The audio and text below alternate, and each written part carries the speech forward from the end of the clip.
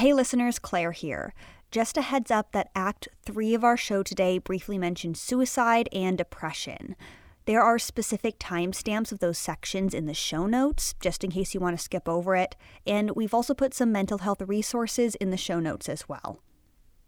Okay, on to the show. 1, 2, 3, 4, 5, 6, Tony 7, Lopresti 8, got 9, sick 10, with 11, COVID 12, pretty early on in the pandemic. When I called the doctor in the wee hours of the morning, I almost couldn't speak. 9, 10, 11, 12, He lives in 13, New 14, York, 15, and at the 16, time, 17, doctors 18, didn't know a 19, lot 20, about this 21, virus that was ripping through the city. There were no vaccines, there were no treatments. You saw the morgue trucks outside the hospitals. There was a temporary hospital going up in Central Park. And that was like really frightening. It was really scary. 15, 16, 17, 18, To try and avoid 19, having to go to the 20, hospital, 22, 23, Tony's 24, doctor said he could 25, monitor his 26, lung 27, function at home by taking a deep breath 18, 19, and 20, counting. 21, 22, 23, 24, 25, 26, 27. If I could get to 30, it was good. If I could only get to 10, it was really not so good. 30, 31, 32, 33, 34, 35, 36. Tony was sick for about 3 weeks, and he feels lucky that it wasn't worse. But he didn't fully recover for a really long time. I was struck with a profound fatigue for several months after that.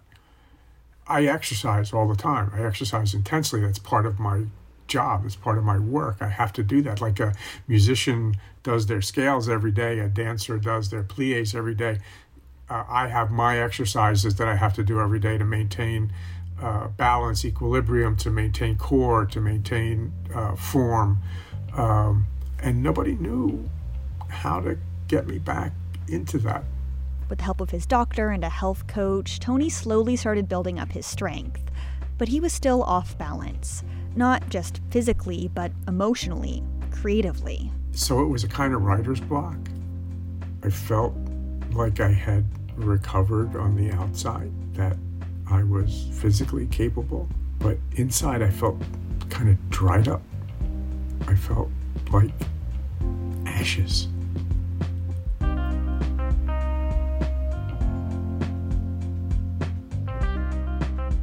You're listening to Arts, Work, Life, a podcast from the Association of Performing Arts Professionals. I'm Claire Caulfield, and for all this talk about work-life balance, arts workers often walk a tightrope between healthy boundaries and just complete burnout. So today's episode, From Burnout to Balance, Defying Death and Embracing Life.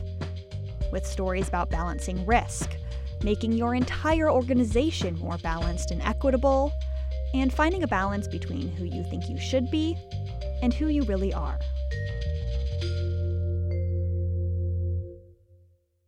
Act 1, Body and Soul. For our first story today, we return to Tony Lopresti, who you met at the beginning of the episode. Tony's story is about finding equilibrium between the noise of life and the solitude of silence. It's about how he made a huge decision and managed the risk with potential payoff. Here's Tony. I'm a silent actor, otherwise known as a mime. A lot of people don't understand, think it's kind of silly or frivolous. It's somebody gets stuck behind a box. But that's not mime itself. Mime is a theatrical art form that can encompass anything that any spoken art form can do. It can do anything. It does it a little bit more compactly, kind of like a poem as opposed to an essay. We harness silence to express those impressions that we can't necessarily put voice to, put words to.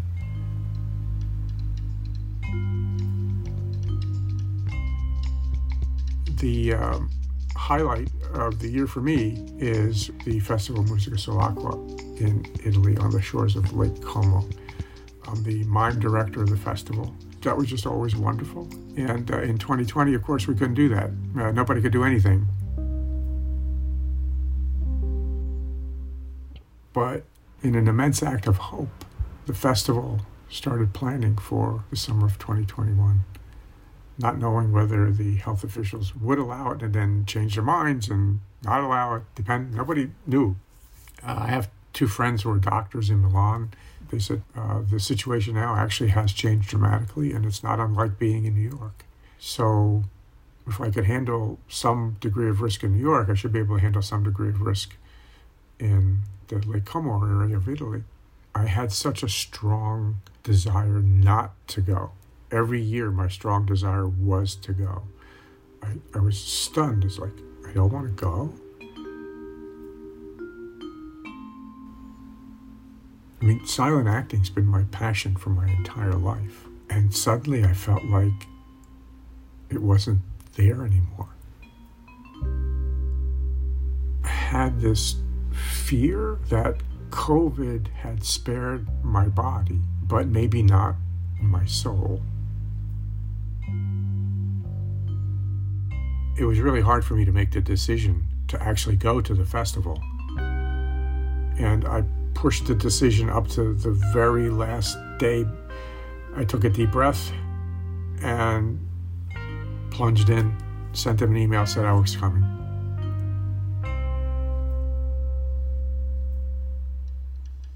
Everything was different. Nothing was the same. And this is Italy. You see a friend and you're going to have a big hug, you're going to kiss people on both cheeks. And it was like, everybody kind of kept a little bit of a distance. And it was like, oh, that's right. That's what is making this so different. I was worried that I would catch COVID again, and I didn't know what that would mean.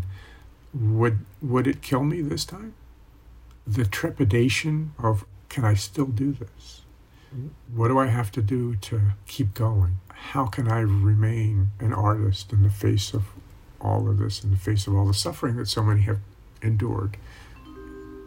That was the question that was always in the back of my mind. Everything that I did, it was really hard and really scary. I felt like I was going to throw up every day.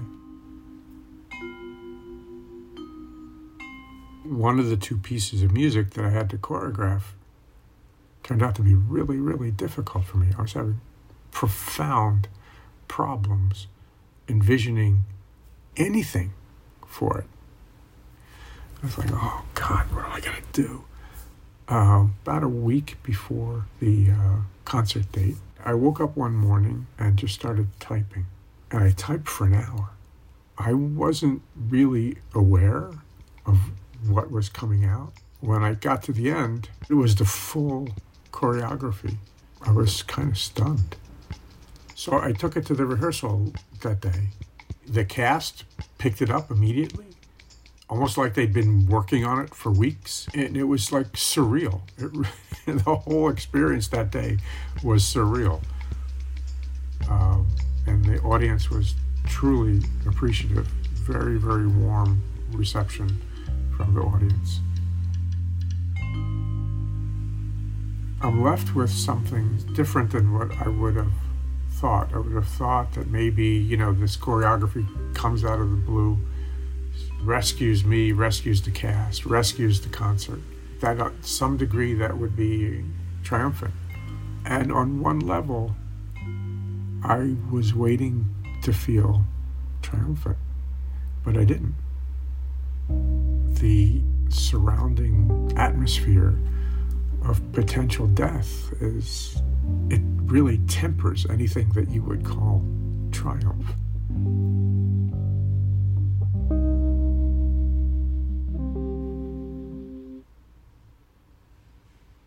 Now, I don't think we understand what this is really all about as a globe. I don't think we really get it. Oh yeah, we can open hotels and everybody can fly and everybody can do this and everybody can do that, and people start to wear masks and blah, blah, blah, all that kind of stuff. It's not over. It's not over by any means. Not only just on a physical level, we have no idea how the infection has impacted our souls. That is a call for more silence. Silence can free you from the noise of life, but it also enters into the profound suffering of life. Silence, I think, is the best way to present suffering. And I think if you can touch people's hearts with a physical, silent rendering of what people are experiencing, and perhaps provide in some way a small sign of hope. I think that's healing. Tony Lopresti is a silent actor in New York City.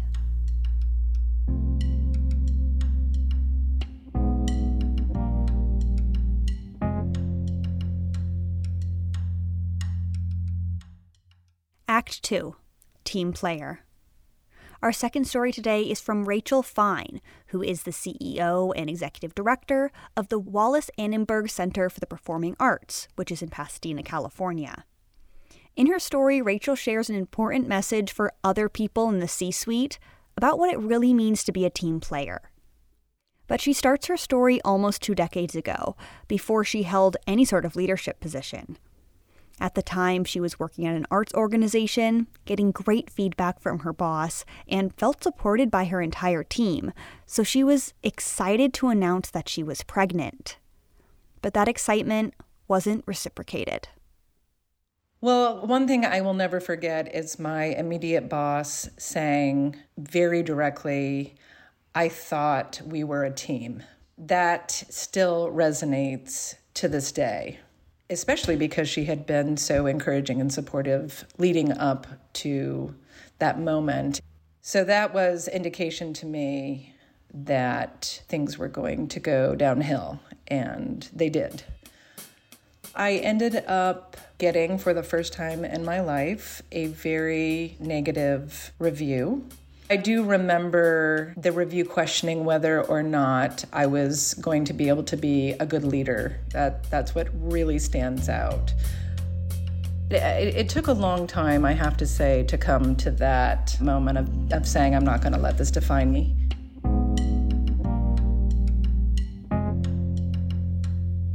So here I was, truly at the lowest point imaginable. And I think at this point I was probably in the last few months of my first pregnancy, which is hard.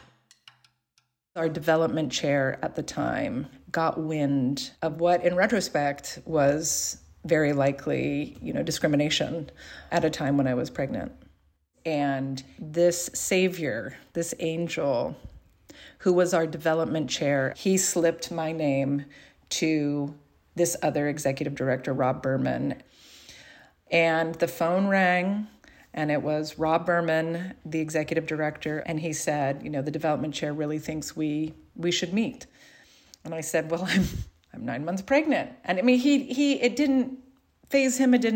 He said, let's meet, let's just have coffee. And we did hit it off, and I think immediately developed mutual admiration for one another and mutual respect.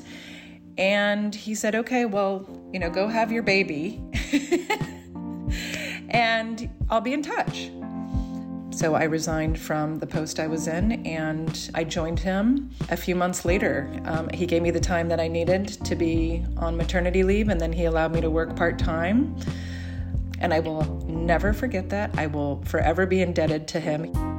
He was my role model in terms of how to treat my employees. Now that I've been an executive director several times, I completely understand that losing a key staff member, it can be harrowing. It can be really, really daunting. My very first executive director job, I had an employee whose father was dying, and the father lived with her. And she really was just completely incapacitated by this, understandably. So not just the grief, but she was caring for him and trying to make sure that he was comfortable in his last weeks of life. And what it meant is that I had to do her job and mine. And that's what I did. And I'm not saying it was easy. I remember many nights staying up till midnight, but I will never forget the thank you note that she wrote me after she came up for air. I still have that thank you note. And that's what you do. That is what you do. If this pandemic has taught us anything, is how to be flexible, how to come up with all different kinds of solutions.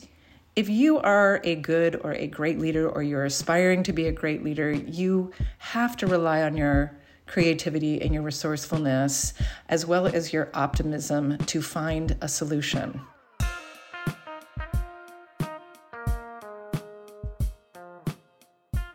I have to say, when I was executive director of the Los Angeles Chamber Orchestra, in 4.5 years, I might have missed 2 performances, and I was out late at night a lot. You know, I love being at performances, but I also had a second child at that point, and I was just killing myself to get to everything. It really took a toll. It took a major, major toll. So I just think we have to look at what our expectations have been in the past, and we need to delegate more. So, last night is a perfect example. I was just traveling for work, and I was really exhausted coming back. I was supposed to present at a city council meeting our new season. But I thought, well, what a way to empower my staff members. They did the presentation. They did a great job. And for me and my balance and mental health, it was the thing I needed to do, and no one died. I wouldn't have done that, I have to say. I wouldn't have done that 7 or 8 years ago.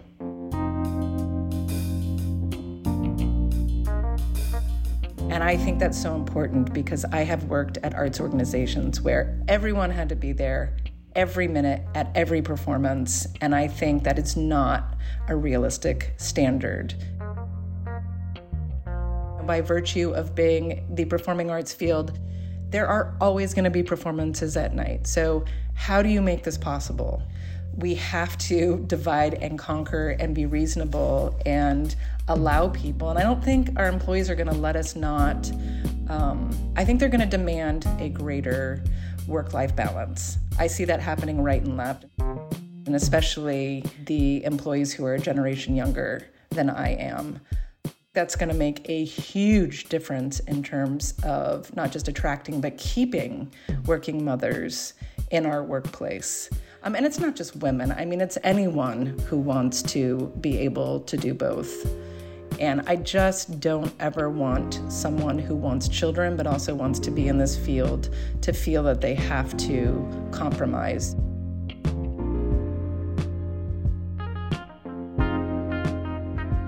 Rachel Fine is the CEO of the Wallace Annenberg Center for the Performing Arts in Pasadena, California.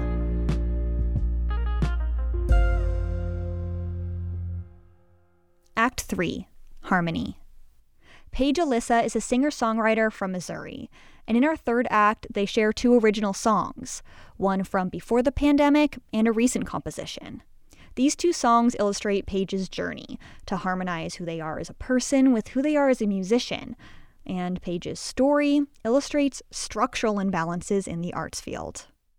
I always knew, first off, that I was queer from the very beginning. I just didn't have the language around that. I grew up in a very strict Baptist household. So those things had always been a struggle on top of things happening in my family home and the instability and utilities and things being cut off and moving from house to house because of getting evicted. All these things were happening through my most formative years. That played a huge role all the way through college and honestly up until very recently, because I was I have to make it and I'm going to use my music to make it, because if I don't, I'm going to end up right back here again, and I don't want that.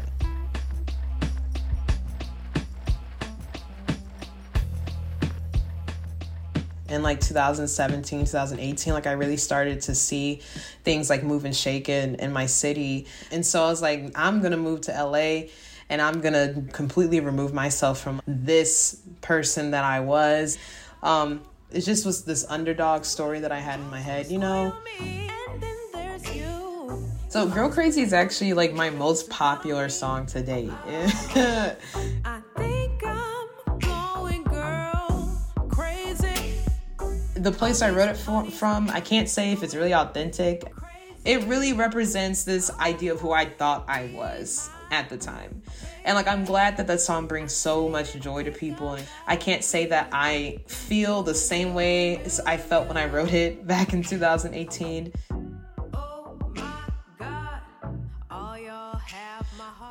It's an extremely intense process from start to finish. I'm in complete creative control. I ask no one for help, okay? And, we're going to keep cranking this content out. And that was just kind of the mindset, the starving artist, or this level of sacrificing for my art was just something that I've always thought I had to do. And then I moved to LA though, and the expectations that I had mapped out for myself weren't rooted in anything that I actually wanted. It wasn't rooted in my level of happiness. It was rooted in what I thought I should want in order to make it to what we deem as success. And because I had never really taken the time to deal with the trauma that I dealt with in my childhood or in my adolescence, that like led to this really, really bad situation.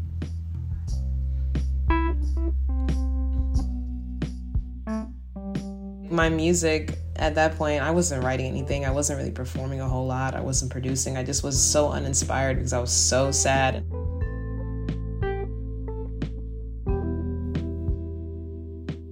There were days when I would be like, man, if I don't wake up tomorrow, I would be okay with that. And that was the first time that I've ever have felt this like truly unwillingness to live. The first thing that I had to do was leave Los Angeles and come back home. The first few months of me being back home, I just like felt like pieces of a person, if even that. Nothing felt good. I still felt so awful, and I still felt so embarrassed that I did all that and I'm back in St. Louis. I just felt like I was phoning it in, and then the pandemic hit. And for the first time in my life, I wasn't like pumping out content with this idea of I have to make it, I have to survive, or I don't want to be homeless. Like it was the first time where I just was like, you know what? Me continuing to just go and go and go clearly I'm not yielding any results from my career. And I'm certainly not yielding any results from my health. And I am extremely unhappy because I just never had a point in my life where I could just stop.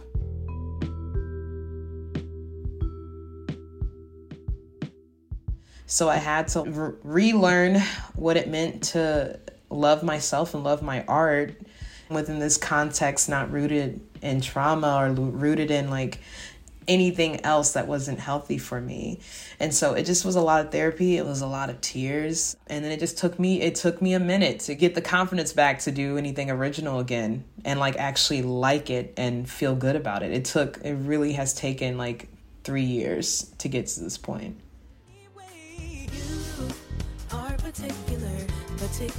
Particular Girl is actually, it's written about my current girlfriend. We balance each other out a lot. She's just hella particular, but like I think her being particular though has like helped me just stop and think and slow down with certain things. So I just really appreciate the balance.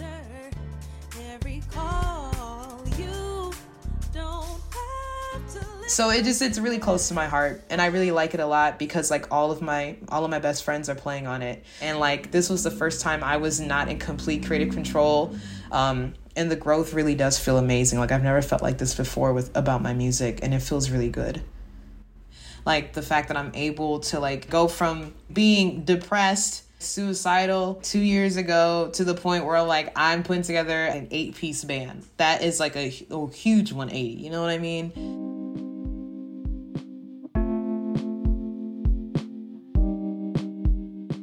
One of the reasons why I made the pivot that I made is because I had to recognize the systems that we're all working under, even in the industry, are rooted in white supremacy and capitalism. So it felt silly for me at a certain point to continue putting like my hope and like basing my success on these really harmful institutions instead of just basing them on my happiness, you know? This is gonna sound cheesy, but like my advice to other artists would just be like, navigate these things with your happiness first. From a societal standpoint, I think that artists and musicians deserve so much more. Like, it should not have to be this hard. The starving artist trope, like why do we have to be starving, you know?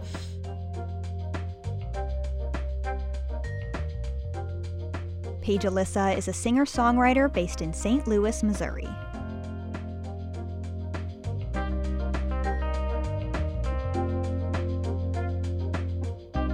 Arts, Work, Life is a production from APAP, the Association of Performing Arts Professionals.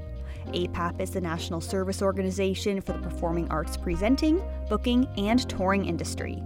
You can join APAP at apap365.org. I'm Claire Caulfield, your host and producer. Jenny Thomas is our executive producer. And music today from Paige Alyssa and Blue Dot Sessions. This podcast wouldn't be possible without the generous support of the Wallace Foundation, so thank you.